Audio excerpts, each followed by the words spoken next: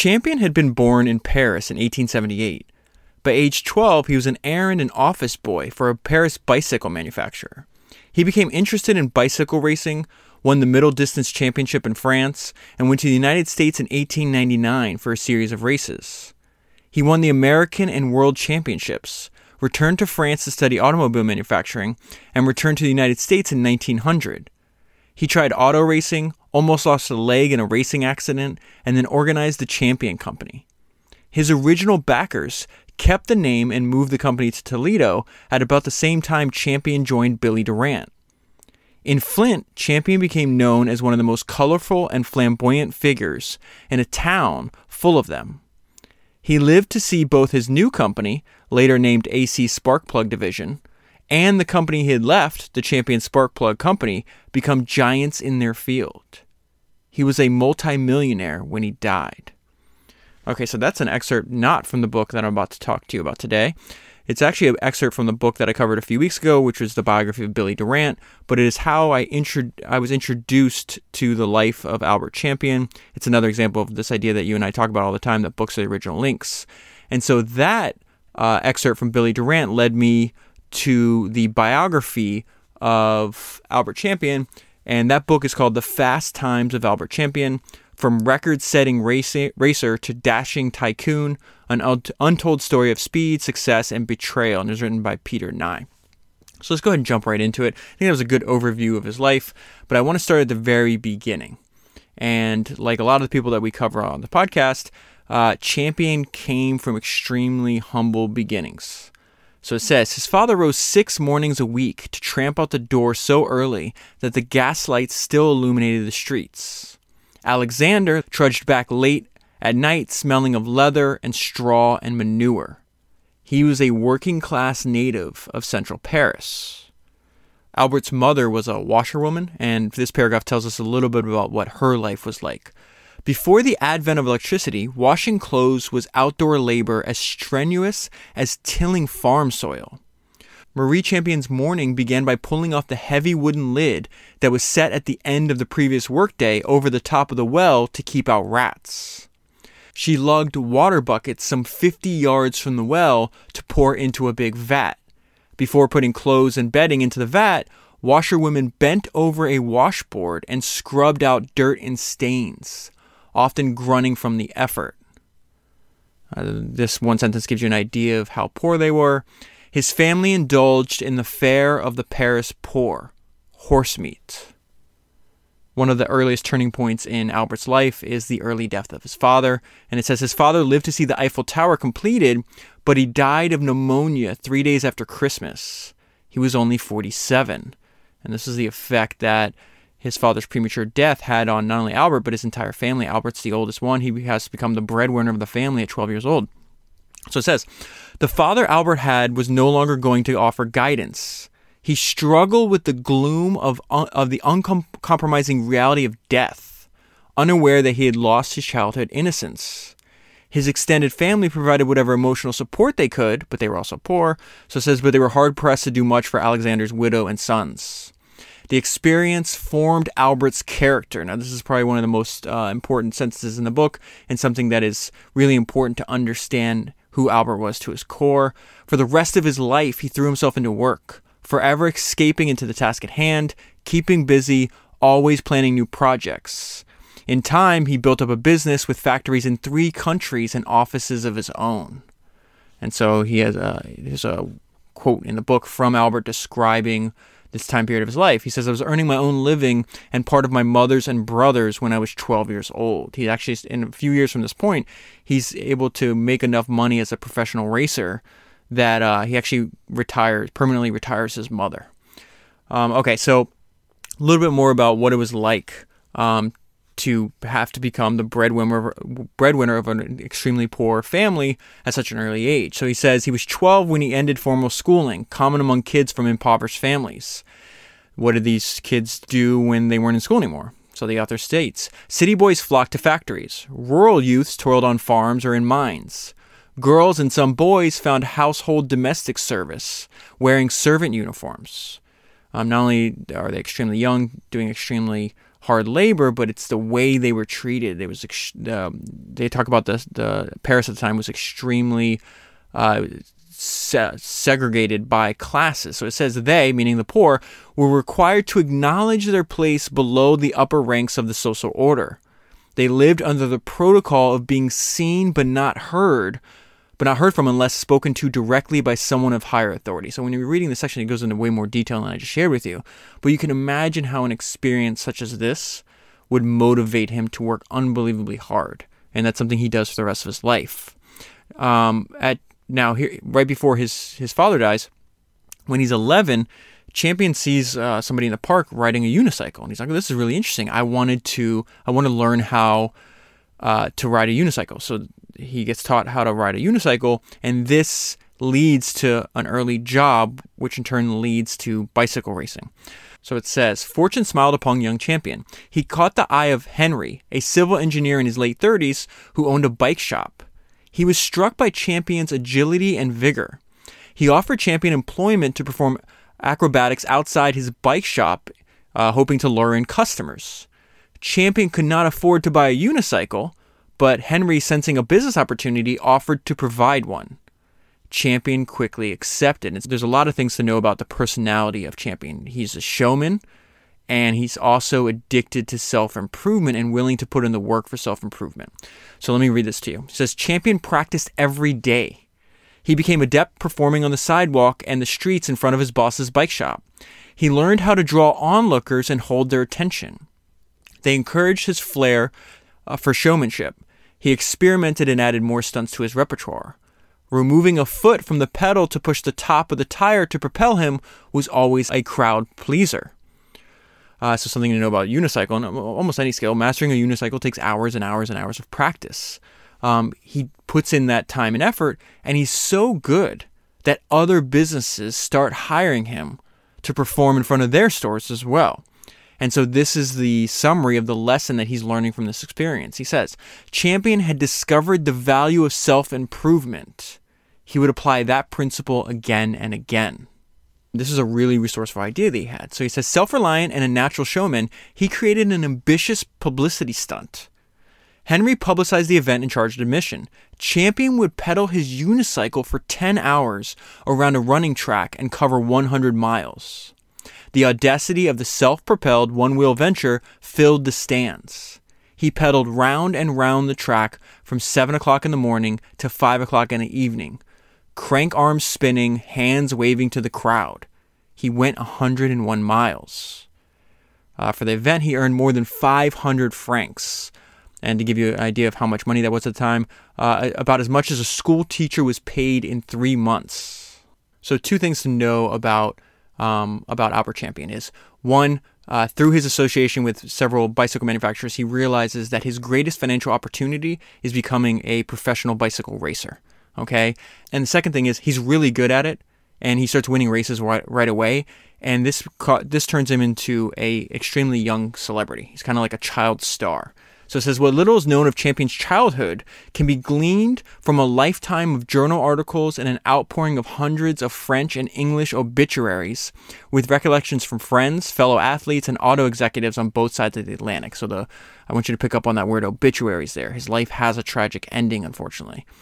He grew up in public as a celebrity, like today's young rock stars. A bicycle racer competing on the pro circuit, he enjoyed immense popularity and money by the fistful. The press flocked around him, keen to capture quotes or describe his actions. So we're not there yet, but I'm just telling you where the story is going. Before we get to his successful career as a bicycle racer and all the opportunities that opens up in his life, later on in his life, I need to tell you about the blueprint. There's a series of people that are extremely influential in his life. Billy Durant being one of them, but his first mentor, and what I would say is the blueprint for Albert Champion, is this guy named Adolphe Clement.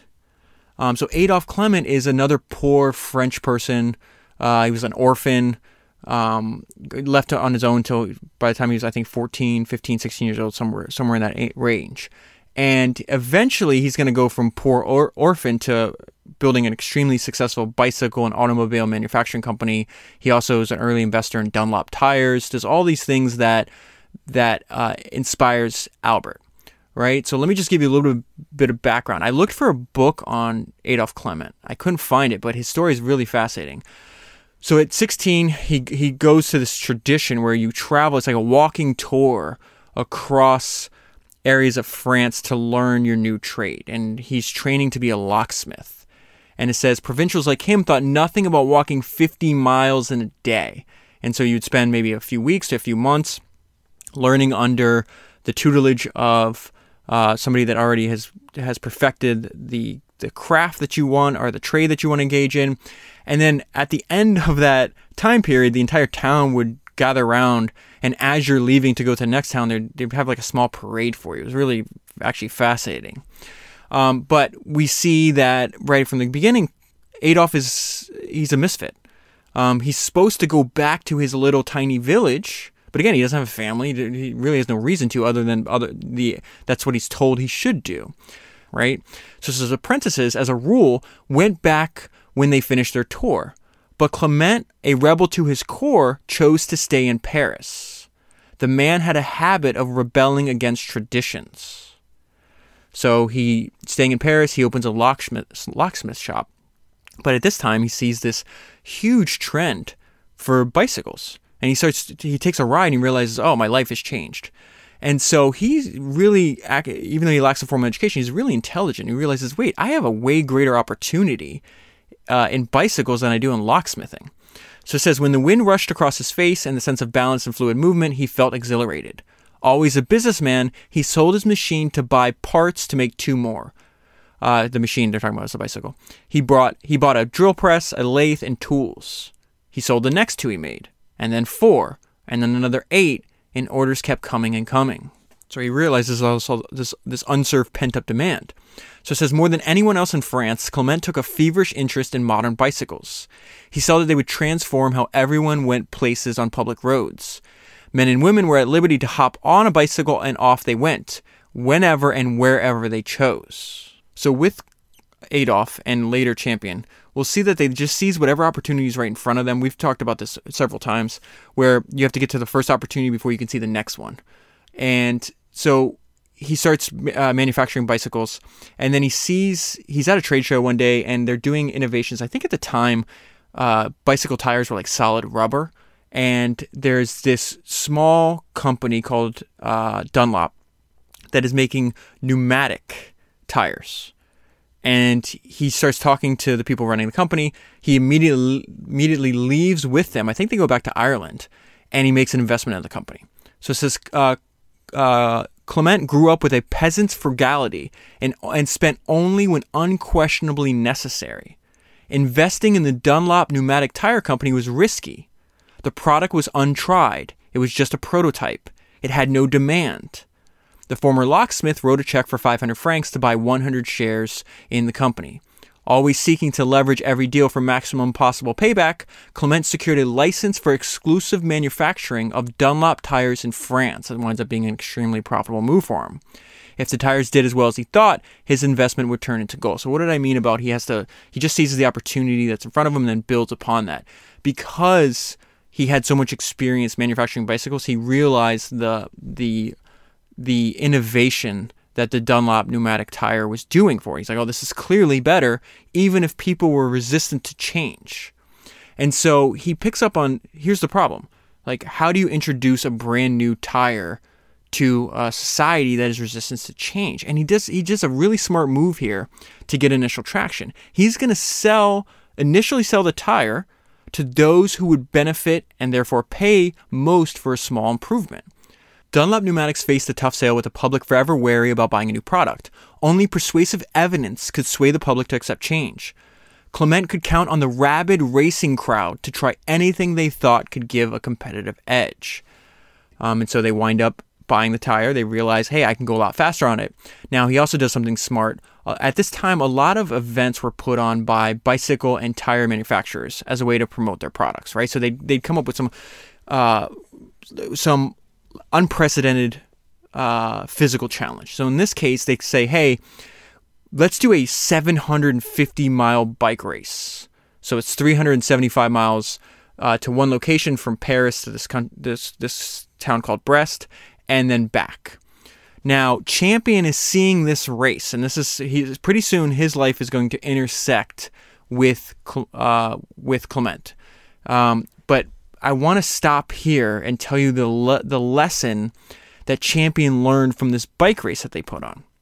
So there's two racers that are vying for first and second place. The first guy's name is Lavelle, and the second is Tarrant. So Lavelle arrives at the halfway point, the first 375 miles from Paris, right? And Lavelle heard a rumor that the person that was in second, this guy named Tarrant, was furious that he didn't arrive at the halfway point first. And so he decided, hey, I'm not going to win the race, so I'm going to rest for a night at the hotel. Because it's up to you if you wanted to, it's whoever can get there and back first. You can take a rest if you want to. But so Lavelle slowed down and rested and got some sleep because he thought it was true. But the rumor was a ruse.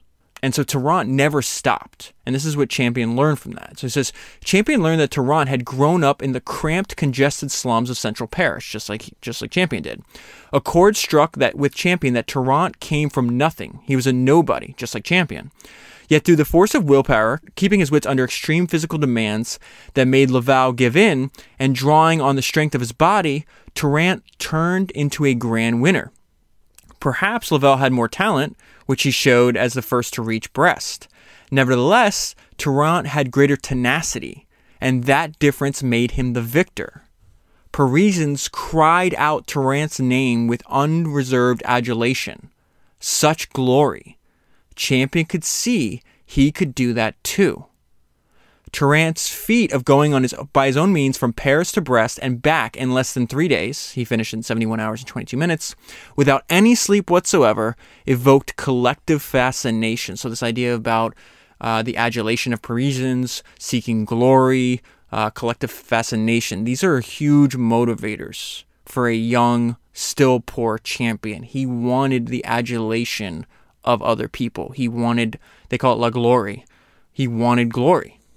And so he sees this person that came from very similar circumstances as he did. And he's like, well, he can do it. I can do it too. So at this point, Champion decides, hey, he's teaching other people. He's still working for bicycle shops and bicycle manufacturers. But he decides to go and approach Adolphe Clement and try to get a job. And this is something that, again, an inflection point in his life. 17-year-old Champion gave up the job of instructing clients how to ride. He left to present himself to Clement. He entered the factory intent on securing a job, oblivious to how it would become his school. That's such an important sentence in the book because he learned so many things. Again, Clement serves as Champion's blueprint. So Clement hires him, says, okay, you're going to race for me. And then when you're not racing, this is very interesting. I didn't know this either because he also does a similar arrangement with a bicycle manufacturer in America when he immigrates to America. So they'll hire you to race, but when you're not racing, like if the season's off or in between your training sessions, you have to work in the factory. This is one thing that Champion learns while working for Clement. He has to run errands and fulfill any requests that Clement might have. So he sends him to this print shop, and he learns something about how to make sure you're getting good value for your dollar, but also Clement is he's an evangelist for advertising. So he's printing these posters that advertise his bicycles that he's manufacturing, right? And he constantly preached about how important advertising was. When Champion has his own company, he will do the same. So it says Clement ordered couriers to expedite the posters to printers. Clement was shrewd about how he spent money. He took care not to rely on just one printer. He used several so he could get the best deal and the quickest turnaround. And so this is when the mentorship between Clement and Champion begin. Not only does Champion hold him in high regard, but Clement, as he gets to know Champion, realizes, oh, okay, I need to help this kid out as much as possible because this is just a younger version of me. He says, while Champion picked up information about his boss, he shared some of his background. Clement understood what it was like as a child to lose a parent, having lost his mother when he was just 7 years old. He assessed the youngster as deserving a chance to develop his talents. In Clement, Champion gained a tutor, albeit a rather driven man who put his work before family. Again, I pulled that out because that's an important lesson that he's learning and something that he copies again, which Champion came to assess as a consequence of constantly pushing his business ahead of the competition. So Champion, from the time he was a very, very young boy to the day he dies, is a complete and utter workaholic. He really doesn't have any other interests. When he was racing, he applies it to racing. When he's in business, he applies it to business. I don't think he ever has kids. Gets married and divorced a few times, or actually gets married twice. And largely both wives complain about the same thing, that he ignores them.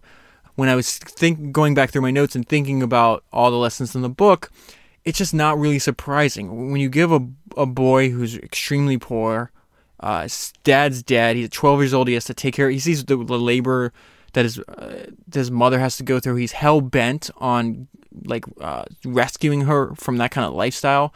And if you tell that kid, hey, if all you have to do is ride a bike really fast around a track and you can be wealthy beyond your means, it's natural. Maybe natural is not the right word, but I completely understood how he arrived at this conclusion and then never deviated from that. Probably because he had a fear of going back into those circumstances. And again, he admired Clement, and he's learning that from him. Now, I want to tell you more about Clement because, again, he just does a lot of the reason I want to read a book about him is because he's a large character in the life story of Albert Champion. This author goes through extensive detail about Clement and the way he builds his business, and I'm reading about him like, wow, that's a smart move. Wow, smart move. It just over and over again, he just does extremely smart and practical things. And this is one of them. Just like he realized, hey, there's more opportunity for me in bicycles than locksmithing. He's now realizing, hey, the bicycle is soon going to be superseded by the automobile. And so he has the rights to manufacture Dunlop tires in France. So he starts investing in automobile manufacturers and making sure that they're using his tires. So it says Clement invested heavily in the company and made sure that his autos were equipped with Dunlops. He was appointed director of the corporate board. Clement felt sure the future of individual transportation was in autos. That's a very similar sentence. When after his first bike ride, he's like, okay, this is clearly better than feet or horse-drawn transportation. And so he goes all in on this. Now, I want to talk to you before we get to Clement builds a successful automobile manufacturing company. But Albert Champion's 18 years old, and Clement is sponsoring him as a racer. And so these are the motivations of an 18-year-old Albert Champion, and I think this describes his personality throughout his entire life, and it gives us a good understanding of why he makes the decisions that he makes. He becomes addicted to this public adulation that he is showered in. So it says, racing was about making money for the dual compelling needs that invigorated him. He gained financial support for his family and the ego endorsement enjoyed by the entertainers and politicians. As his ego grew, he needed to impose himself on crowds of strangers and win their love. Each race he won was greeted immediately with audience approval, followed by a bouquet of flowers, a victory lap, then a cash award. So this gives you a description of how he raced, but I would also say it's also later in his life how he conducted his business. Champion charged to the front early. He had a fierce drive to take supreme power like Napoleon. More about his personality. Champion's nature was to plunge with formidable energy headlong into life and work without pausing for introspection. It's a trade publication at the time. It gives us a good description and indication of the kind of person he was. He's perpetually afire with new ideas and ever reaching for further achievements. If he was without patience, hot-tempered, erratic at times, he was also versatile, amusing, brilliant, and delightfully companionable. Now, while he's racing for Clement, he wins a lot, gets a lot of press. And so there's a trainer of other past champions that meets with Champion, and he wants to train him. He's like, listen, you're a young kid, you have a lot of potential, I can help you continue winning. This was really interesting. This is Champion's initial reaction. So this guy's his nickname is Choppy Walburton, okay? So it says, Champion didn't see the need for the services of the Englishman. This is Champion talking now. I thought I had accomplished all anybody ought to be expected to do. Then along came Choppy Walburton, who said he wanted to train me. I asked him what for. I thought I was pretty good just as I was. I remember Walburton smiled, and then he said, well, you can never tell what for. Walburton offered 2 axioms from his experience about competition that impressed Champion. No lead is too great to overcome, and you can't win unless you think you can. So that's also something he applies not only to racing, but to when he's building his company as well.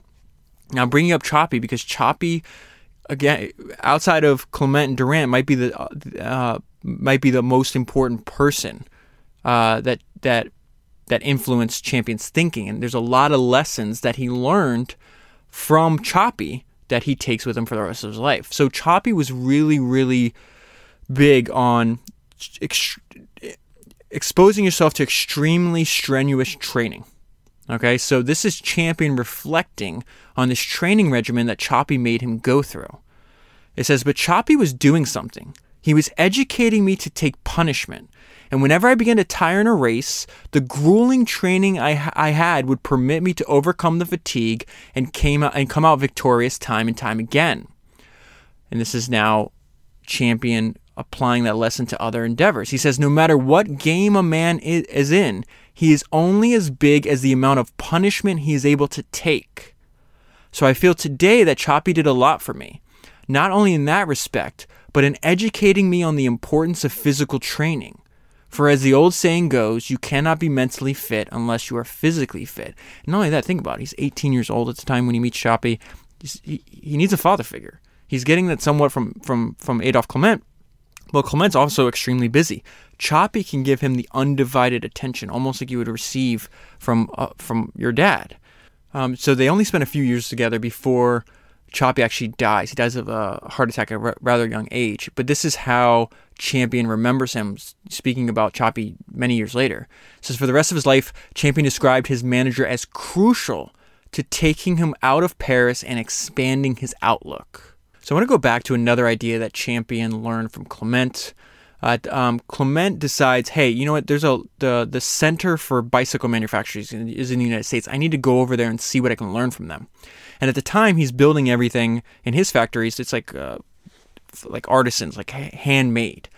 And the Americans have a completely different approach. So he says, Clement visited some of the 300 other U.S. bicycle companies. He came upon the innovation of machines stamping sheets of steel.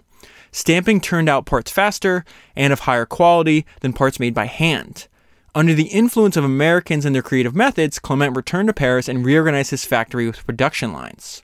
So now he's sharing what he learned from the bicycle manufacturers in America with Champion. He impressed upon Champion the need to keep abreast of the competition and never hesitate to innovate.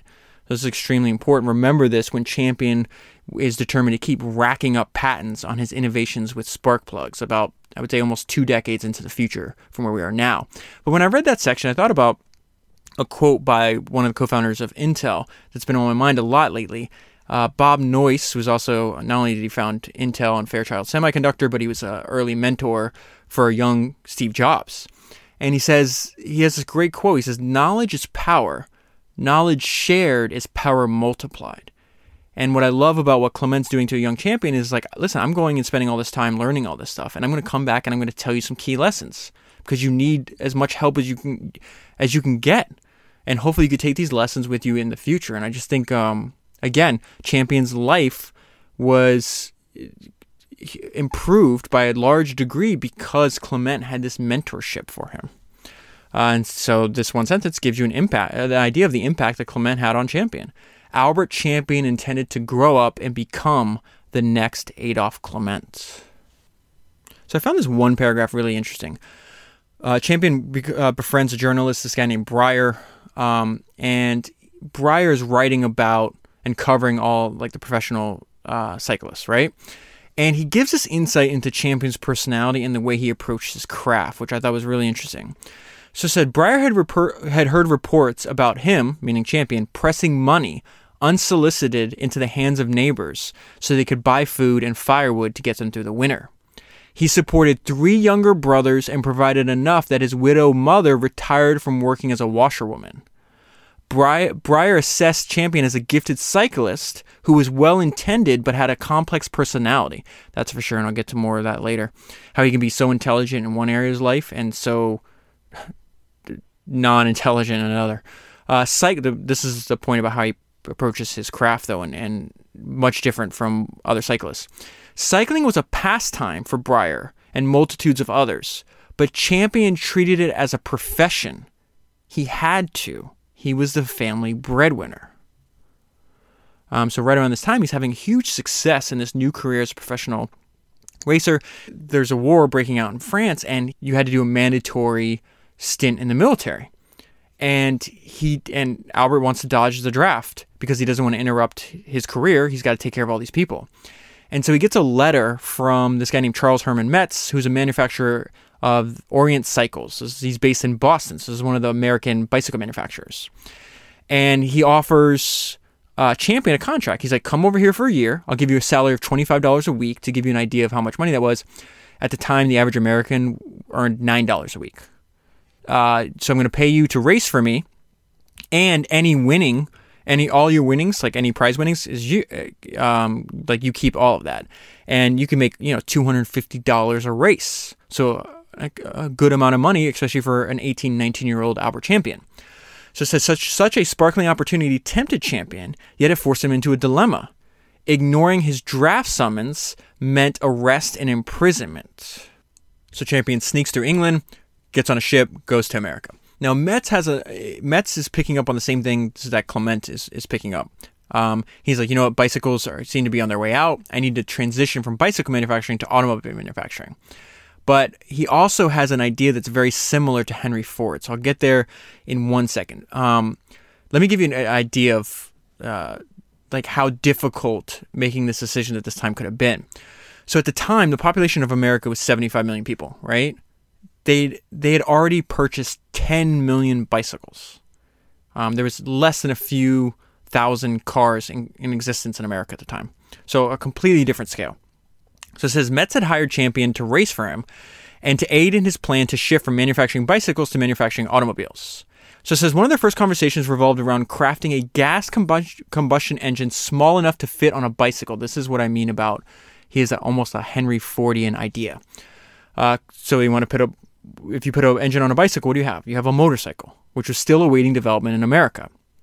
Metz saw potential for an Orient motorcycle that the working class could afford. This is Henry Ford's one idea, but applied to motorcycles, right? So he put Champion in charge of designing a single-seat gas combustion Orient motorcycle. And as fate would have it, the motorcycle, rather than cycling, would thrust him fully, meaning Champion, into the auto industry and his place in its nascent history. So they want to sell this motorcycle for about $250. This is before you can eventually, with Henry Ford's innovations in manufacturing, the lowest price of the Model T gets down to like $275, maybe $250, right in there. But at this point, you're spending thousands of dollars for an American car. So the idea that you can make, hey, I can give you a bike with a motor on it, and it's $250, like that'd be a revolutionary idea.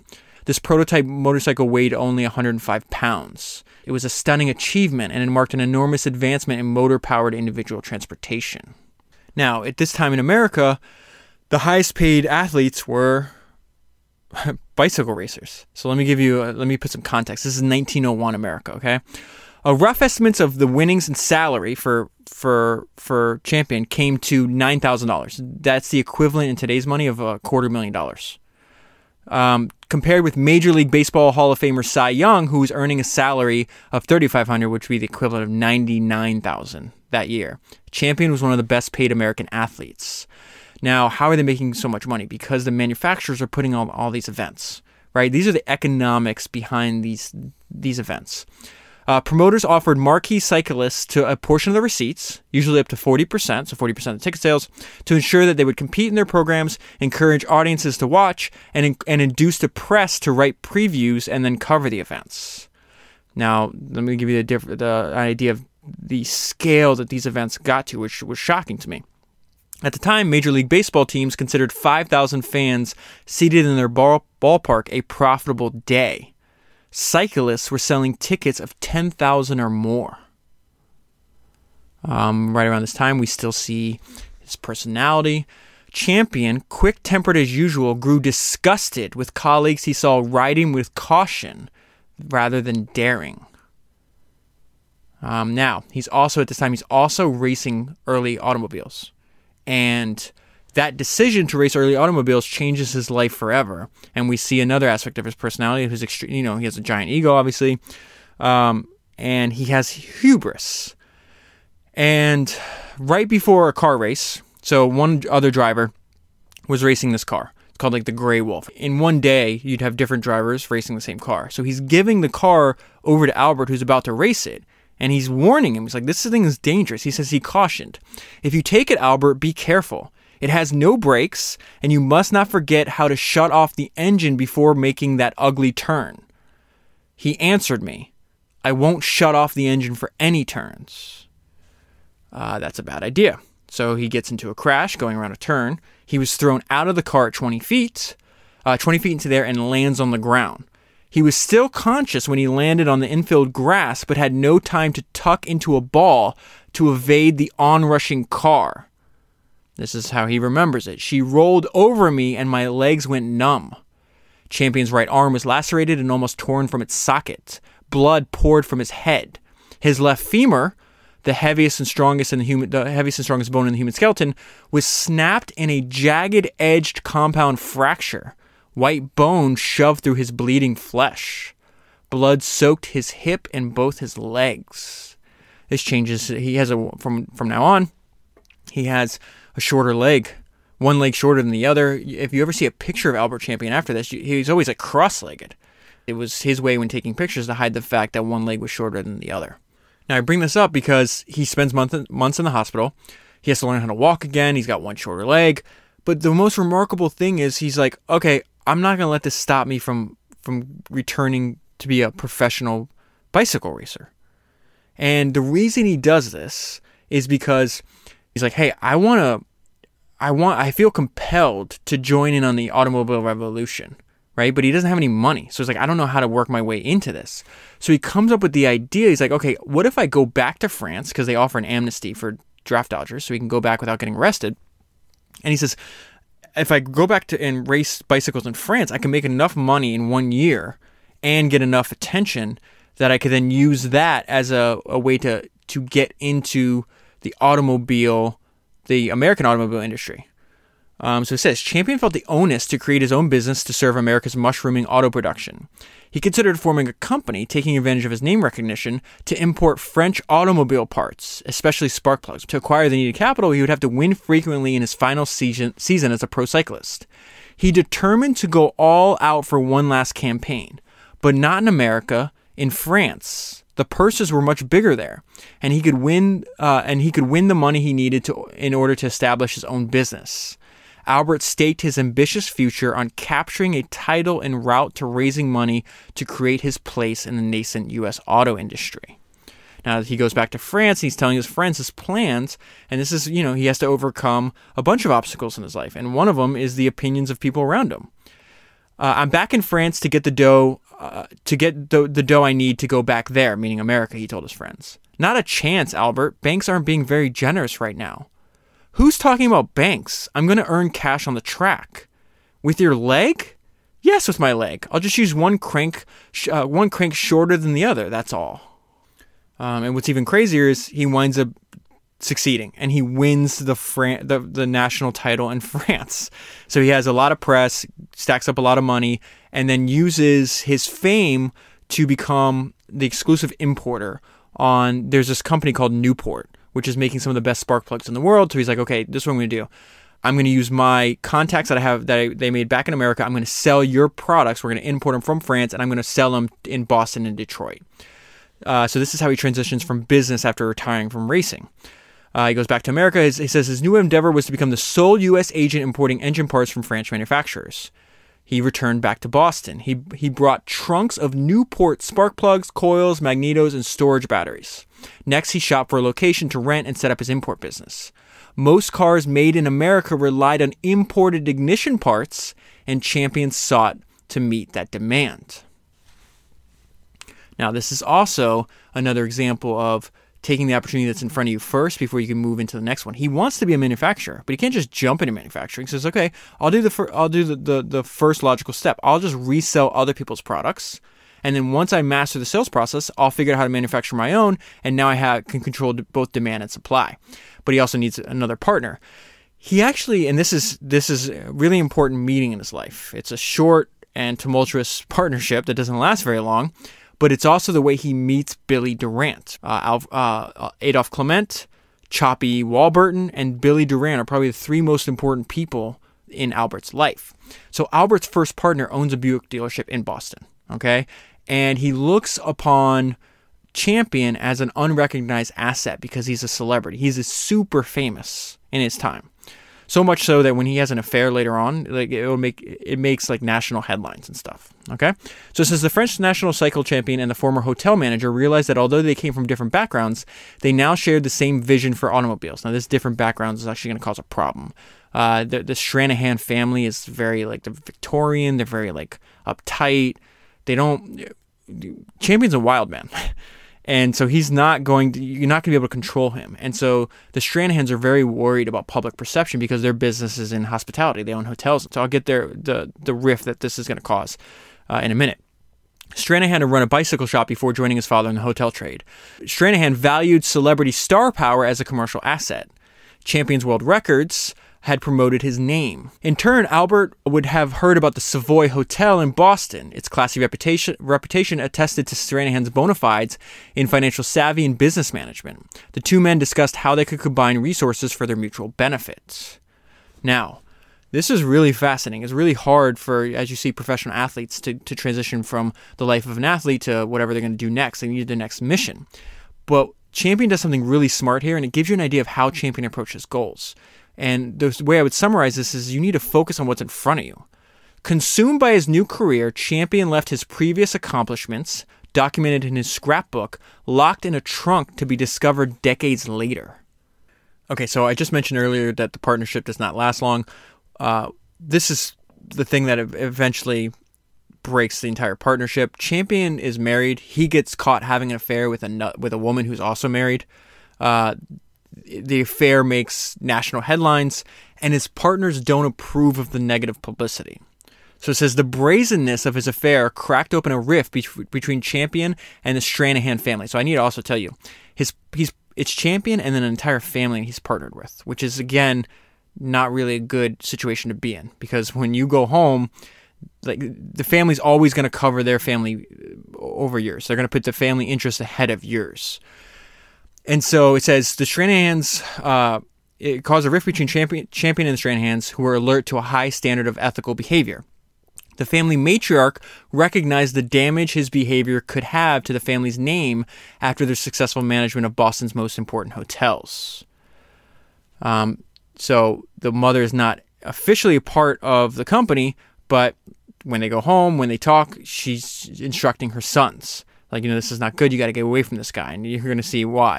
It says the Frenchman lived by his own rules and behaved like a pirate. When I read that actually, I don't know why, but it made me laugh. Behaving like a pirate part. He and his partners now had basic differences. They were like water and oil. Now, before I get to the breakup of the partnership, he's going to meet Billy Durant before they break up, or right at the end when they're about to break up. Champion has a lot of interesting ideas on work and how he approaches it. There's a bunch of paragraphs spread throughout the book on this. Here's one of them I think is interesting. He liked to be seated at his desk every morning by 7 o'clock. He'd wake up at like 5:30 in the morning and work out, and then shower, go to breakfast, and then go to work. He plowed through paperwork. He read trade journals and organized himself to make the most of his time. He told an interviewer that one of his constant efforts was to manage his time for more and better work. Remember, this is the same like workaholic nature that he had even from very young boy. He explained that he always sought to improve everything he did. That goes back to his desire and his constant need for self-improvement. I remember, this is now a quote from Champion that's really interesting, and I think it gives you an insight into his mindset. I remember a salesman one time telling me that he knew the game from A to Z. He stated that nobody could tell him anything about selling. That was to me the best proof possible that he knew nothing about selling. Because those who really understand merchandising, manufacturing, or anything else that is important in life are those who realize how little they really know about it and how much there is to learn every day. I think that's a great mindset to have. Alfred P. Sloan, who I covered last week, was intimately acquainted with Champion. They both came up in similar ways in the sense that they were taken into the General Motors company by being part manufacturers, right? So Sloan manufactured bearings, Champion manufactures spark plugs. So this is what Sloan said about Champion that I think fits into what Champion was just saying about work. So said, this is what a direct quote from Sloan, the key to his success was that he was never satisfied with the product or the job he was doing. His mind was always open to the necessity for constant improvement. Very hard not to like people like that. With a laugh, Champion once explained his passion for work during an interview. You know the old line, everybody who has a hobby, whether it's golf, fishing, baseball, tennis, or whatnot, always has some good arguments for indulging in it. They find those arguments because they like the game they play. He's saying they rationalize, right? Well, I like the game of work, and I can find good arguments for it too.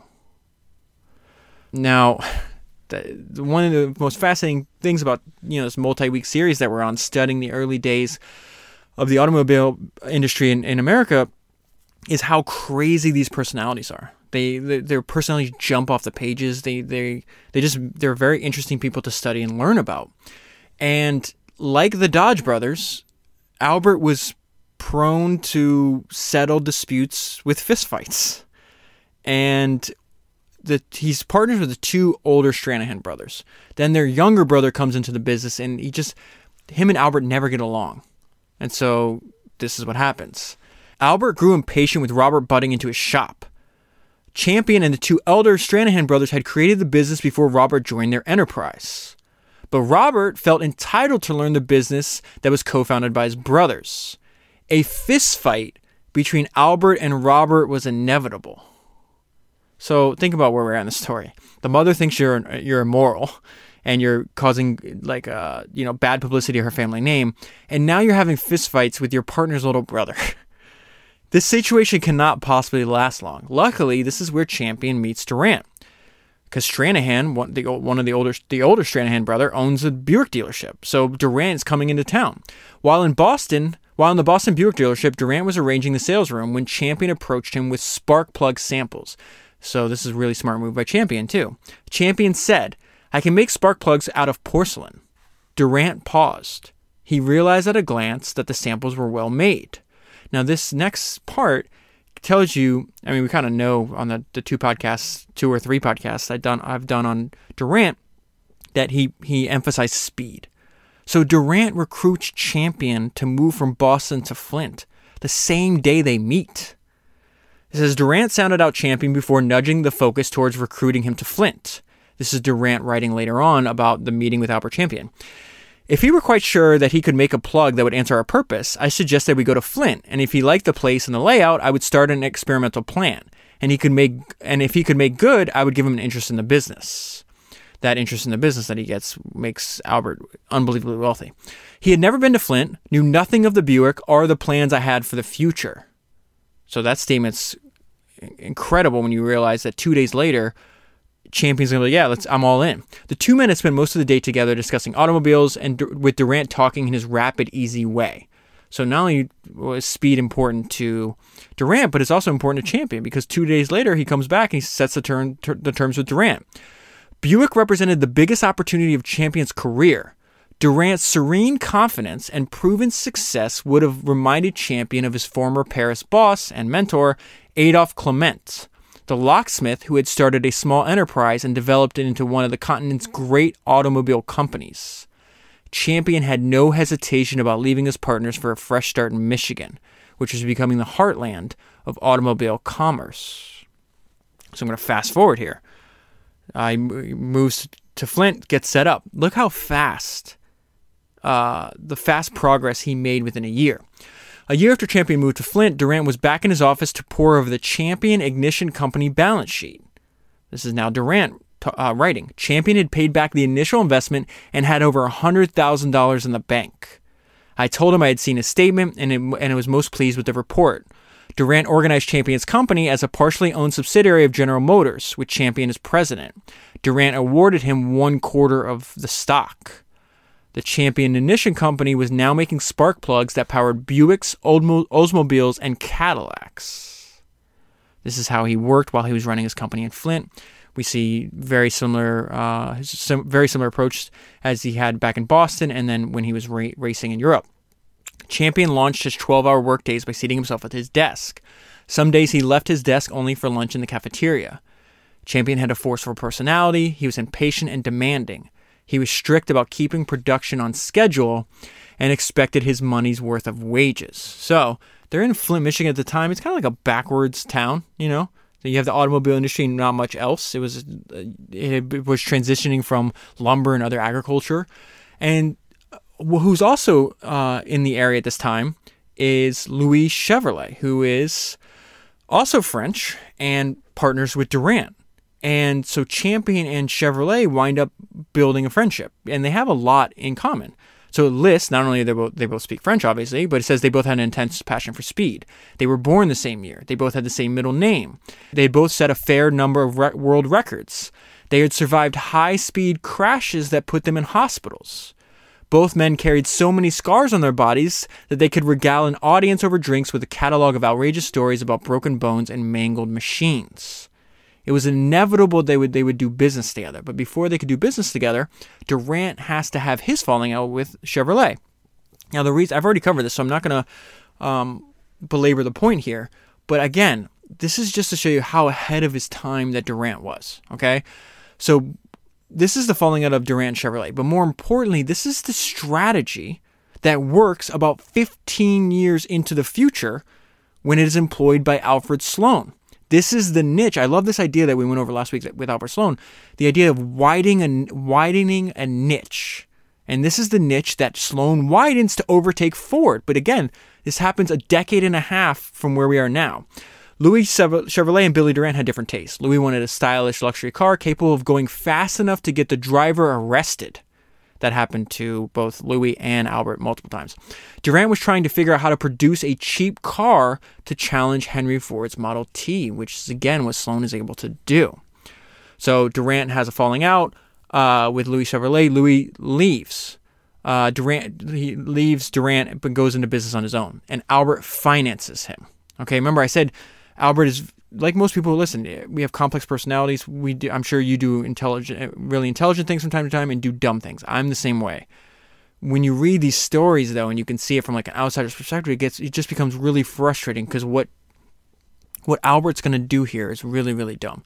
First, what was really, really smart. Hey, let me find Chevrolet's really talented, has a well-known name. Let me finance his auto company. Which he does. That's the smart thing. I'll get to the dumb thing in a minute. It says Champion had deep pockets. Beyond his salary as chief executive of the Champion Ignition Company, his salary from the dividends that he was able to get from his interest in the company, he made about what would be equivalent of $12 million today. So he's making that money, but he's also making money because in 1910, he was granted a patent for an insulator and conductor for electric currents, which were used in GM autos. So this resulted in substantial annual royalty from GM. So he's making money hand over fist here. So it says Albert began financing Louis's new motor car company.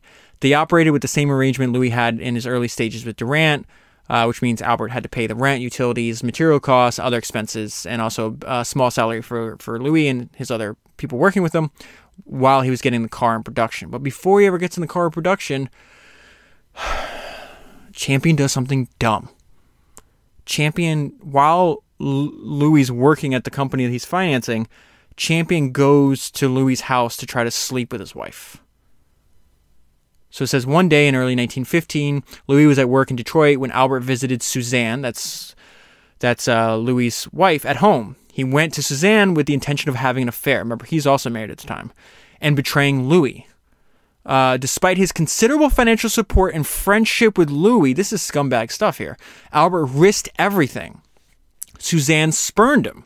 When Louis came home from work, she told her husband.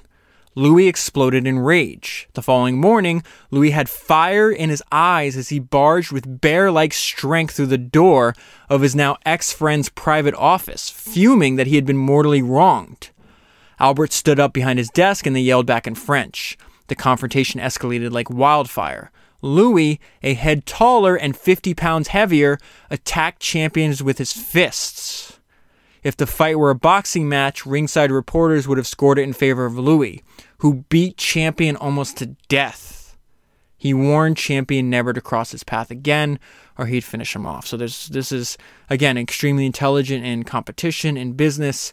This thing, though, resorting to fists and messing around and with all these married, having these affairs, ruins him. Remember, he has a tragic ending. He dies extremely early. This is a preview of this, a direct result of a physical confrontation, and from infidelity causes his death, which is really, really tragic because he was extremely young. He's 49 years old when he dies. Okay, so that was dumb on Champion's part. This was smart. Champion invested heavily in research and development. Here's why. I spent a fortune on spark plug experiments at the start. My friends thought I was crazy. I knew it was right. He put prototypes through long and rigorous tests before submitting patent applications. So this is why he was doing it. More durable spark plugs would benefit passenger cars. To keep ahead of the race is what brings success, Albert Champion said. It makes the great racer. It makes a successful businessman. No champion ever arrived resting on the oars. This is his philosophy on work and how it relates to his days as an athlete. This is really interesting insights. He climbed aboard trains taking him around the country to personally solicit business from the blunt-talking, hard-working, ingenious car makers shaping the industry. So it talks about all that he didn't relegate himself to just one aspect of the business. He learned all of it. So he's doing personal sales. He says he was also capable of talking with experts about the finest of raw materials found in America and imported from France and England. He had a craftsman's knowledge of firing clay into porcelain. He bought materials and conducted extensive experiments assisting the chemists in the company laboratory. He adapted manufacturing techniques without precedent. He designed original machinery to save time and labor while raising the quality of his products. He preferred to say that the people on his payroll did not so much work for Albert Champion as to work with him. He says, I have always felt that the education and training I received as a bicycle racer was a great help in business because it is a game in which you train to fight and win. He emphasized that experimenting and learning leads to progress. I always remember what a friend of mine once told me. He was a well-known chemist, an authority in the automobile world. He said that 4 times during his life he had to scrap his knowledge of chemistry and begin again at the start. He was not happy about it, but he said he is ready to do the same thing over and over again when it is necessary. All right, so I need to give you the state of his business and life in 1926. This is a year before he dies. This is what makes it so hard to stomach. When he dies at the end of the book, it feels like you're the one that gets punched. By 1926, he had 25 U.S. patents. He was broadening his product lines into air filters and oil filters. GM that year would make 1.2 million cars. Champion's career was soaring. His domestic life, however, had turned, violent. Even though Edna was a Midwesterner, she chafed at having to live in Flint. She preferred the bright lights and hustle of New York. So I need to tell you who this person is. Edna is his second wife. Okay? He gets caught having an affair with Edna while he was married to his first wife, and his first wife gets him, they had some really weird laws at the time, his first wife gets him in jail, put in jail because she hires a private detective that catches him having this affair with Edna. After they divorce, he marries Edna. Okay? Now here's the problem with Edna. She originally grew up in the Midwest. Her mom moves her to New York City for the sole purpose of marrying a rich guy. That's what her mom's own words. She's literally a gold digger. She meets Champion in New York City. That's where they have the affair. She breaks out. He decides, hey, I'm going to divorce my first wife and I'm going to marry Edna. Edna is the single biggest mistake of Albert Champion's life. She is pure evil, and you'll see what I mean in a minute. Now, the complaints that Edna has about him is very similar to the complaints that his first wife had about him. He's a workaholic. So it says, despite of all of Champion's success, he and Edna bickered more and more often about money. She came to realize that work was more important to him than marriage. Again, if he wants to be a workaholic, people should be free to do what they want to do. But why are you getting married? He can spend, a couple minutes with her a day. And this is an example of that. When Champion left the factory around 5 o'clock, he carried with him a leather briefcase, which he dubbed his traveling desk. He filled it with letters and memoranda that crossed his desk during the day so he could read them as his chauffeur drove him some 40 minutes home. Once there, he walked the 2 family dogs around the grounds. He then dined with Edna at the usual time. Then he extracted more papers from his traveling desk to prepare for the next agenda. So he essentially will have dinner with you, and then I'm going to go back to work. At 49... he had no intention of slowing down his schedule. Okay, so he's about to take a trip from Michigan back to Paris for the Paris Auto Show. And he says this right before he dies. The Detroit News ran an article on him. It says, "Work is Albert Champion's main pastime. He says he can't quit now. People say to me, 'Albert, you have all the money you'll ever want. Why in the world don't you stop and have a good time?' I always laugh. If they only realized it, I'm having the time of my life right now." That makes his death, that's coming in a few months from now, even more heartbreaking. So right before he leaves the auto show in France, he doesn't have any kids, but he's supporting his brother. His brother works with him. Two of his brothers work with him, and his nephews are also working in the factory. So this is what he says this is so crazy. This is what he says right before he leaves for the auto show in France. He's going to die in France, okay? He told Prosper, that's his little brother, that when he gets back, he's going to rewrite his will, which at this time left everything to Edna. And he wanted to make sure that at least half of his estate would go to his nephews. But first, he had to attend the annual Paris Auto Salon. The last time him and Edna were in Paris, he was too busy with work, so he asked his friend Barney Oldfield. Barney Oldfield was the race car driver that drove for Henry Ford's. Henry Ford designed race cars in like 1900, and they won a bunch of races, and he used that press to raise money for his first company, okay? So that's the connection there. Now, Barney and Albert were friends. Last time, before this time he goes to France, he's too busy to pick up his wife from the train, so he asks Barney to go pick her up. Barney brings his friend Charlie, who's an expat from America. Charlie meets Edna, and they start having an affair, okay? And it comes from the fact that her husband's too busy to give her any kind of attention, right? So while the second time, now Edna is going with Albert to this auto show in France, and while he's working, she's meeting up and having an affair with Charlie. Charlie is the person... Champion's going to discover this affair in person. They get into a fight, and this is how Albert dies. This is the fight that ends his life. Champion spotted Edna in the lounge. Albert approached the table. The well-mannered hush of the lounge was suddenly broken when he demanded that his wife accompany him immediately back to the hotel. A confrontation seemed imminent. Champion erupted with jealousy. He and Charlie argued over Edna, their words escalating louder and harsher. Finally, blows were struck. Then Champion staggered off. A few hours after the fight, Albert dies at the age of 49. Initially, Edna and Champion are arrested, but then they can't prove it because they think he died of a heart attack, but he can't prove that the punch caused the heart attack.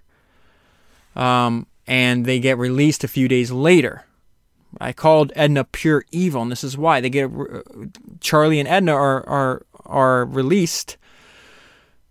And they're released a day, I think the same day or maybe the day before Albert's memorial service, his funeral.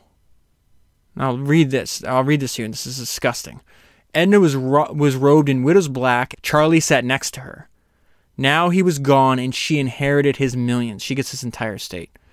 She would no longer have to live in Flint. She could now afford a luxurious life in New York.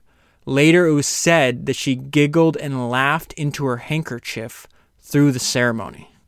After he died, the Associated Press stated, his death closed a career as brilliant as that of any Horatio Alger hero, from errand boy in Paris to millionaire automobile accessory manufacturer in America. The spark plug designs, dashboard speedometers, and companies Champion started have stood the test of time. Today, the Champion spark plug and AC Delco brand names are recognized around the world. More than 200,000 people a year attend performances at the Boston Center for the Arts, all passing the brass plate celebrating the Albert Champion Company, where he had made his first Champion spark plugs. Approximately 50 million vehicles operating in the United States are currently on the road with AC Delco spark plugs, filters, brakes, and other components. And every April at the Paris Classic Bicycle Race, another winner's name is added to Albert Champions on the roster of legends. I'll leave the story there. That's 123 books done, 1,000 to go. If you buy the book using the link that's in the show notes, you'll be supporting the podcast at the same time. And I'll talk to you again soon.